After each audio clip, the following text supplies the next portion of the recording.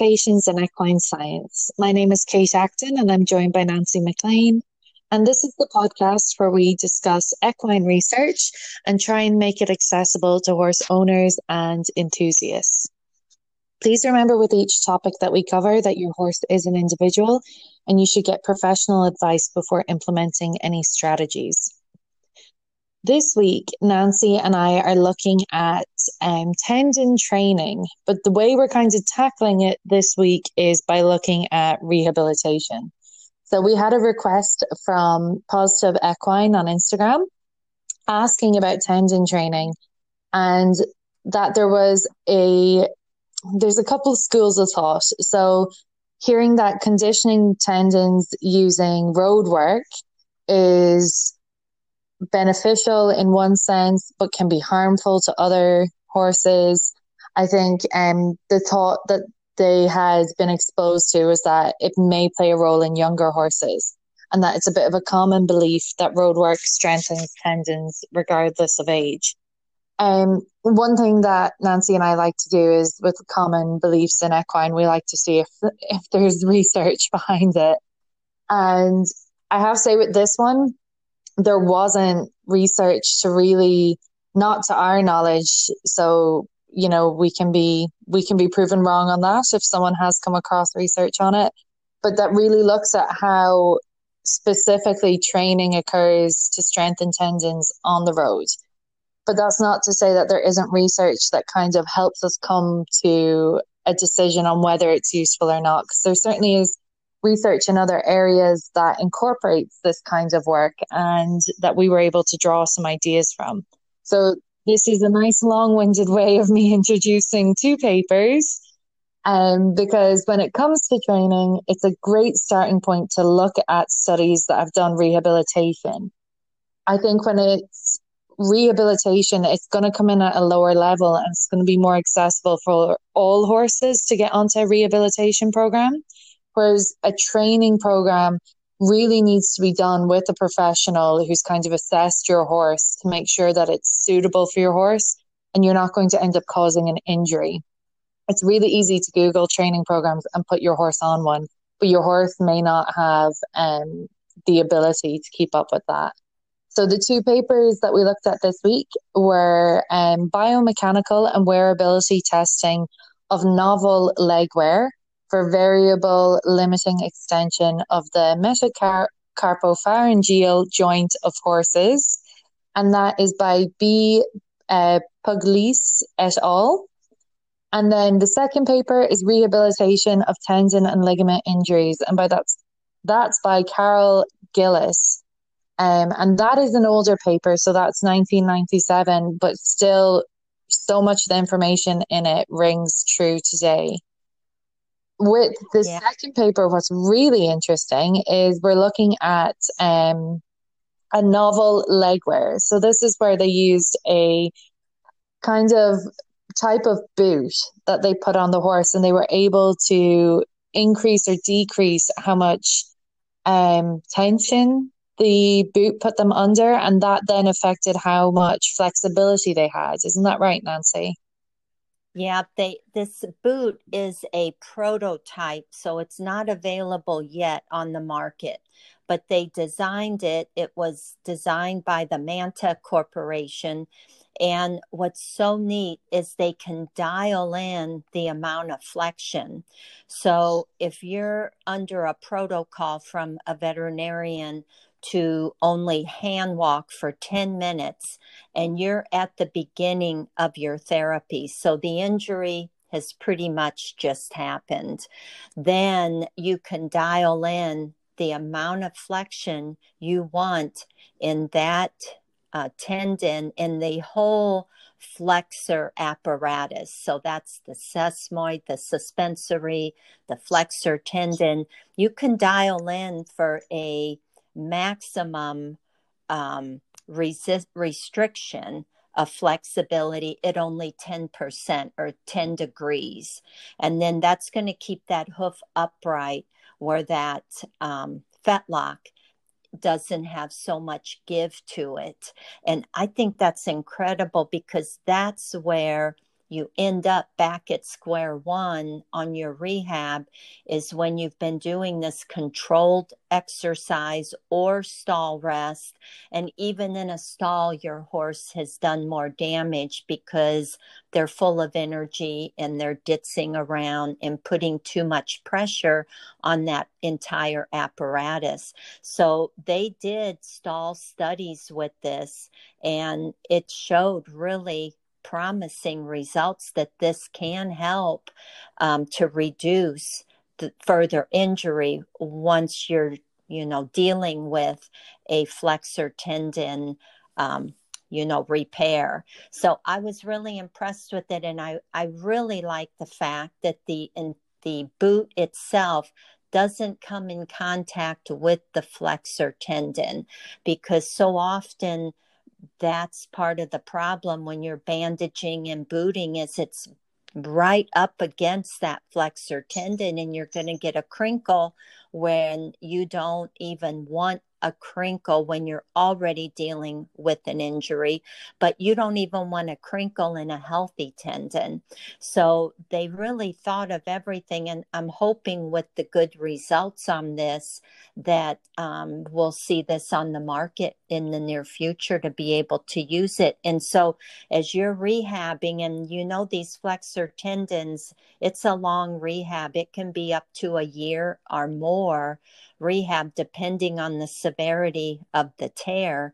And you can just dial in your flexion, and eventually when you're at the end of your rehab period, you can have a mild or 30-degree extension. And, it's just really neat. I would have never thought of this type of a device to help in controlled exercise. I think what I found like exciting about this as well is in our younger horses where we see these like developmental orthopedic diseases, so they get like the flexural deformities.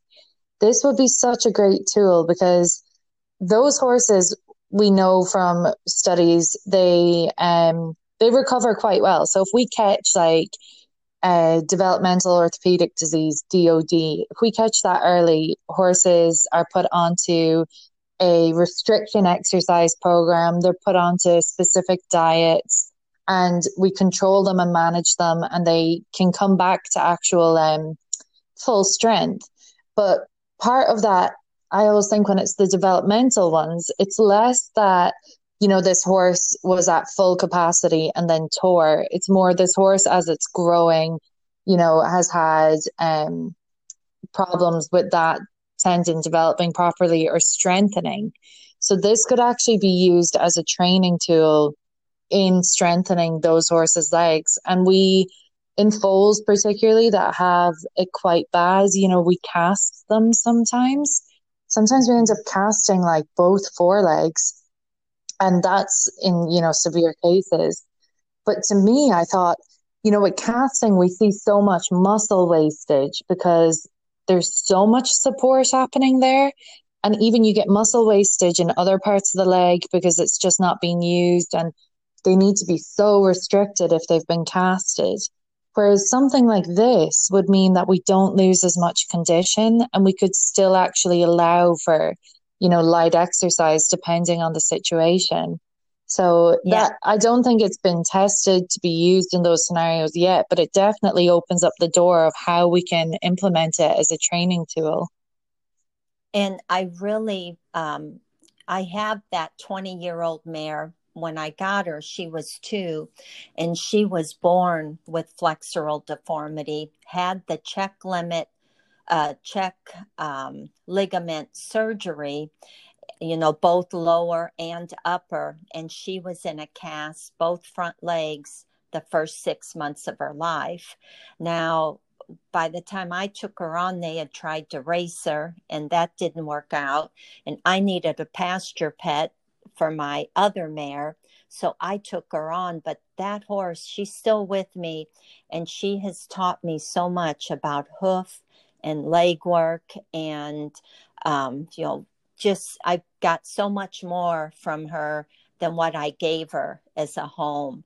And she would not put up with anything being put on her legs because that made such a mental mark on her to have those casts on her legs that one time I poulticed her just from the knee down, knee to the fetlock, like we do on the track, and she freaked out. She thought she had casts back on her legs again. So I had to be really more natural in her care and keep her hoof care up so she was never at a poor angle to put those tendons under stress.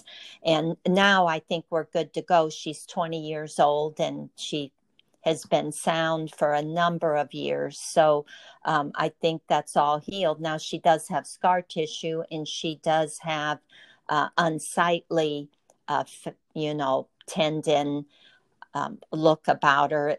You can see it looks like two bowed tendons, but she's good as gold and she did recover. So it just depends. Each individual injury is so different.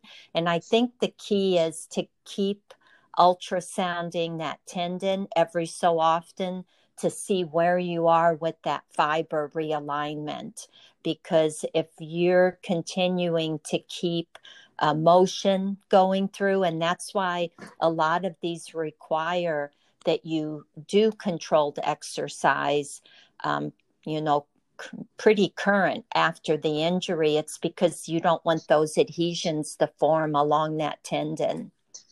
And when one of the papers discusses this controlled exercises, they said, as Nancy has said, often it's going to take up to a year of rest and rehabilitation.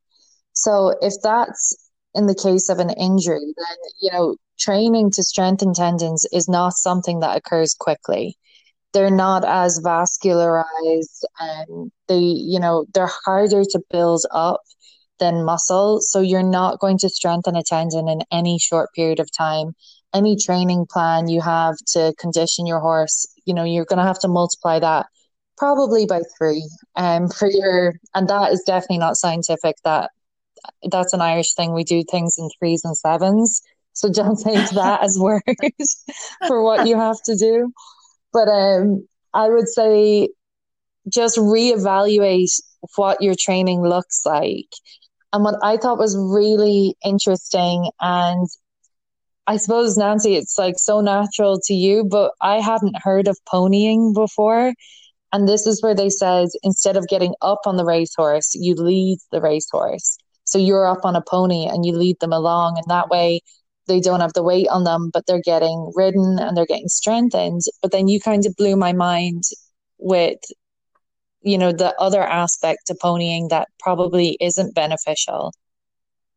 Yeah, when you're ponying, and I've had quite a few that I've ponied on the track, you're turning their head towards you because you can't let them get too far out away from you because they'll get away from you.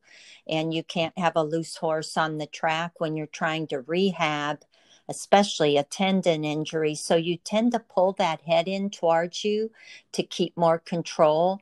And you usually have a chain or a bit in their mouth, whatever you want to do. But it's an unnatural head pull towards you. So they're putting more stress on that outside foreleg and inside hind leg. So you really got to think about that with ponying. If you have a quiet horse that you can pony on a loose lead, that's fine. Then you're able where he can put equal weight on those front legs. You're not really pulling that nose into you, but it's really hard to decide if ponying on the racetrack is such a good idea, especially on the outside leg that you're trying to rehab.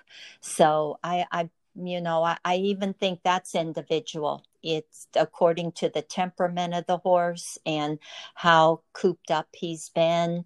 And I really like using the walkers that have electrified partitions because their head's not tied to anything and you can walk them as long as you want, either direction. You can change the direction on those walkers. So I think that's even good. But when you put them in and they're loose, they can start ditzing around and do damage too. So you do have to always apply your rehab and your exercise training to that temperament.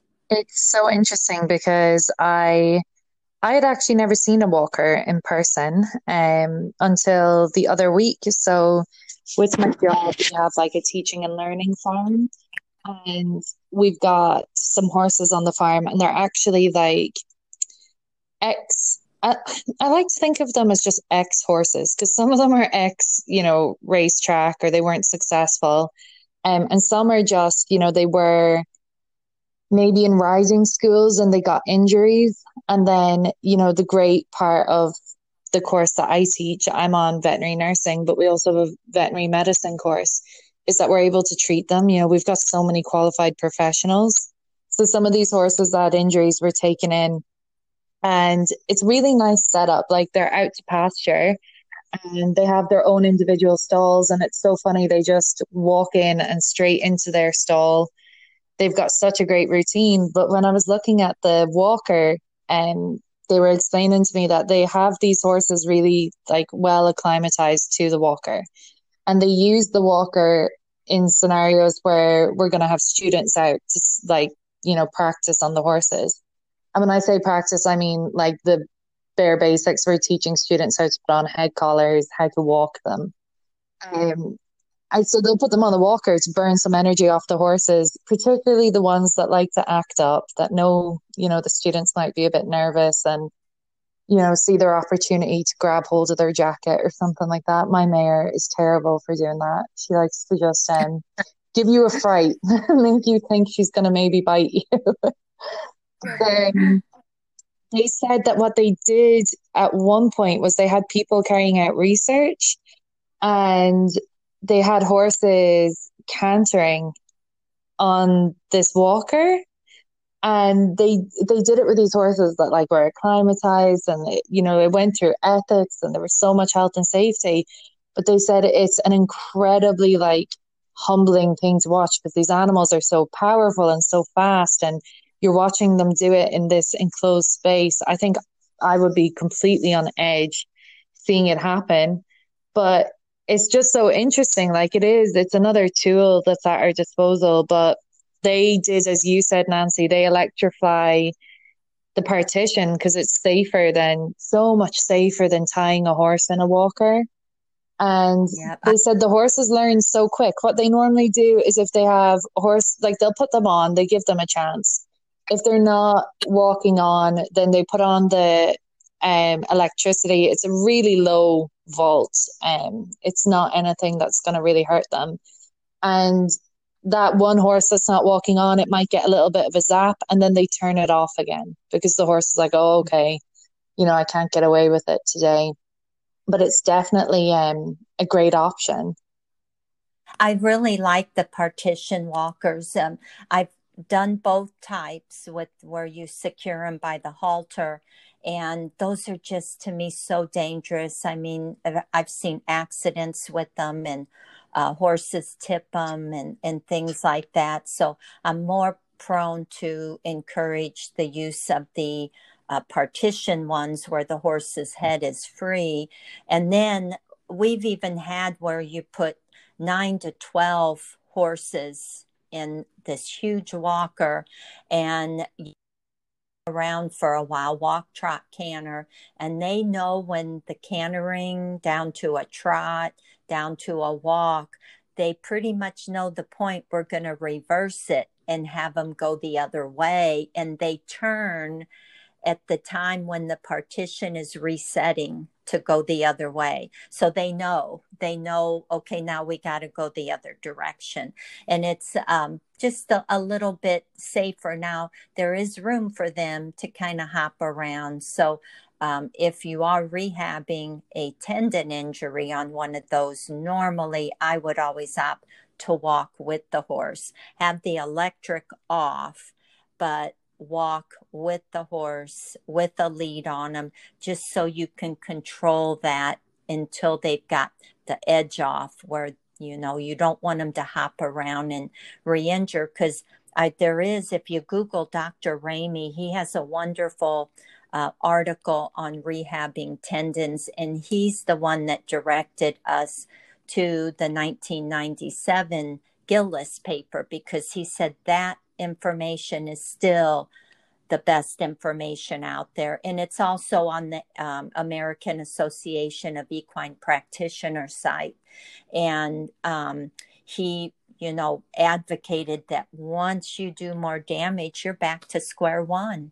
So you want your rehab program to go like clockwork, if at all possible. It can be very easy and frustratingly easy to undo all your hard work when it comes to these. And the other thing I wanted to say is I did find a study from 2011, the kinematics of treadmill versus overground locomotion in horses. And it did mention that asphalt does shorten the stride duration and decrease the vertical displacement of the withers as compared to a synthetic or a shredded rubber type of footing. So probably that the withers don't go down as much, as telling you that fetlock is not flexing as much. So the asphalt is encouraging more of a stable type of situation. But I don't know. I think you need to take into account the type of hoof conformation the horse has. I don't think I would recommend a flat-footed horse going on asphalt. If you have one that's got rock hard feet with good concavity, maybe that would be a good therapy. But there's so many variables in each injury that you really need to always be on a team with your veterinarian and come up with a good rehab program. You know what I think sometimes as well is, like, in other species, we try and provide like environments, particularly in other prey species that we would own, that it mimics what is natural and comfortable to them. So like, hamsters, we give them the ability to nest and to hide themselves. And sometimes I think, wouldn't it be really cool if you had the lands and you had the space and the time and the money and all the resources to create an area that was like a rough terrain that you could put your horses out on, so that they're really working, their legs and their muscles, and it's just different to putting them out in the paddock. And I wonder what effect that would have on them, like behavior wise, what kinds of mental stimulation it would provide. But also, like, we know that on those kinds of terrains, that does toughen their hooves up and it would strengthen their tendons. And the concavity comes back so quickly. We've had the 9 inches of snow, and then we had rain, and we had a paddock that was just so muddy and just such suction to it that I worried about that 20-year-old mare running through that or trotting through that. So last weekend, my husband and I, we spent the whole weekend laying down. We mixed within that soil hydrated lime to firm it, and then we laid agricultural lime, or like a screening, and then we laid on top of that pea gravel that's a soft lime. And now we're getting rain, and I'm so pleased that the horses are not going down. They're staying on top of it. The rock is staying in place. And I was really impressed at the improvement in everyone's hoof concavity.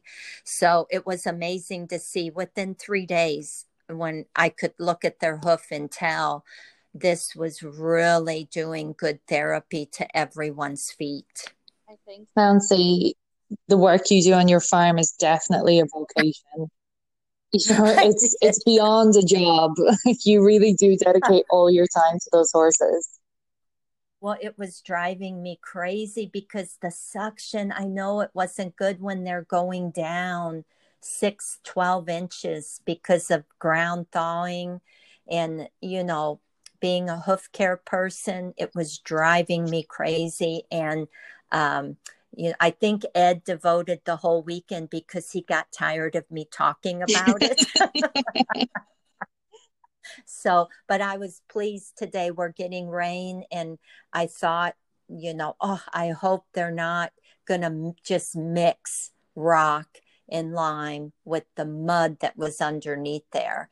And it didn't happen. That hydrated lime firmed up that clay and that soil to the point that it was a good foundation for the other screening lime and then the pea gravel to be on top of that. And I couldn't be more pleased with their hoof health right now. If you are rehabilitating horses too, and you're having to, like, even as you said, Nancy, you had because of the snow, you had your horses in, and you said, which I loved, that you almost had to scrape them off the ceiling with a spatula because of the energy. Yeah.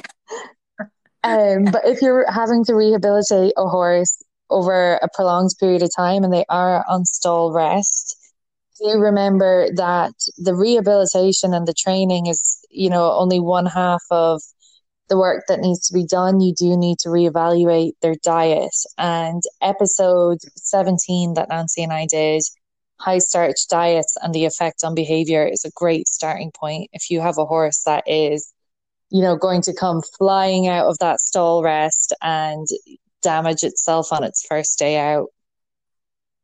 Oh, that would be a nightmare. So I think that's everything I had on this week's one. I think like my takeaway would be, when it comes to road work, it really depends on what, the age of the horse, as our listener had said themselves. It might be suited more to younger horses. We do know the science is there to say they don't flex as extremely. So, there is definitely, there's pros in terms of using road work, but then what are you doing on the road? How often are you doing it? This is all going to come down to your individual horse. And I think in that sense, you're going to be best to consult with a physiotherapist or a veterinary professional to make sure that you've got the right plan in place. Yeah, and I think the only other thing I would add to that is the best thing is to prevent these injuries from happening and to realize that they're usually due to repetitive loading and repetitive actions. So don't overtrain, and make sure before you go to a level of training, your horse is prepared to take it on and to do it. And then also realize that they take missteps when they're fatigued. So don't overdo there. And then genetics play a role as well. So that's, the main thing is let's prevent these injuries in the first place, and you won't have to deal with the rehab. Like everything we do at horses, try and think about the 110 things that's going to influence that day. Yeah, that's right. So, okay, Kate. Well, I think that's all I had on this. And it was a good study. And thanks to Positive Equine for sending that question in to us, because I was really interested in finding that protocol for a boot. We'll have to look for that on the market.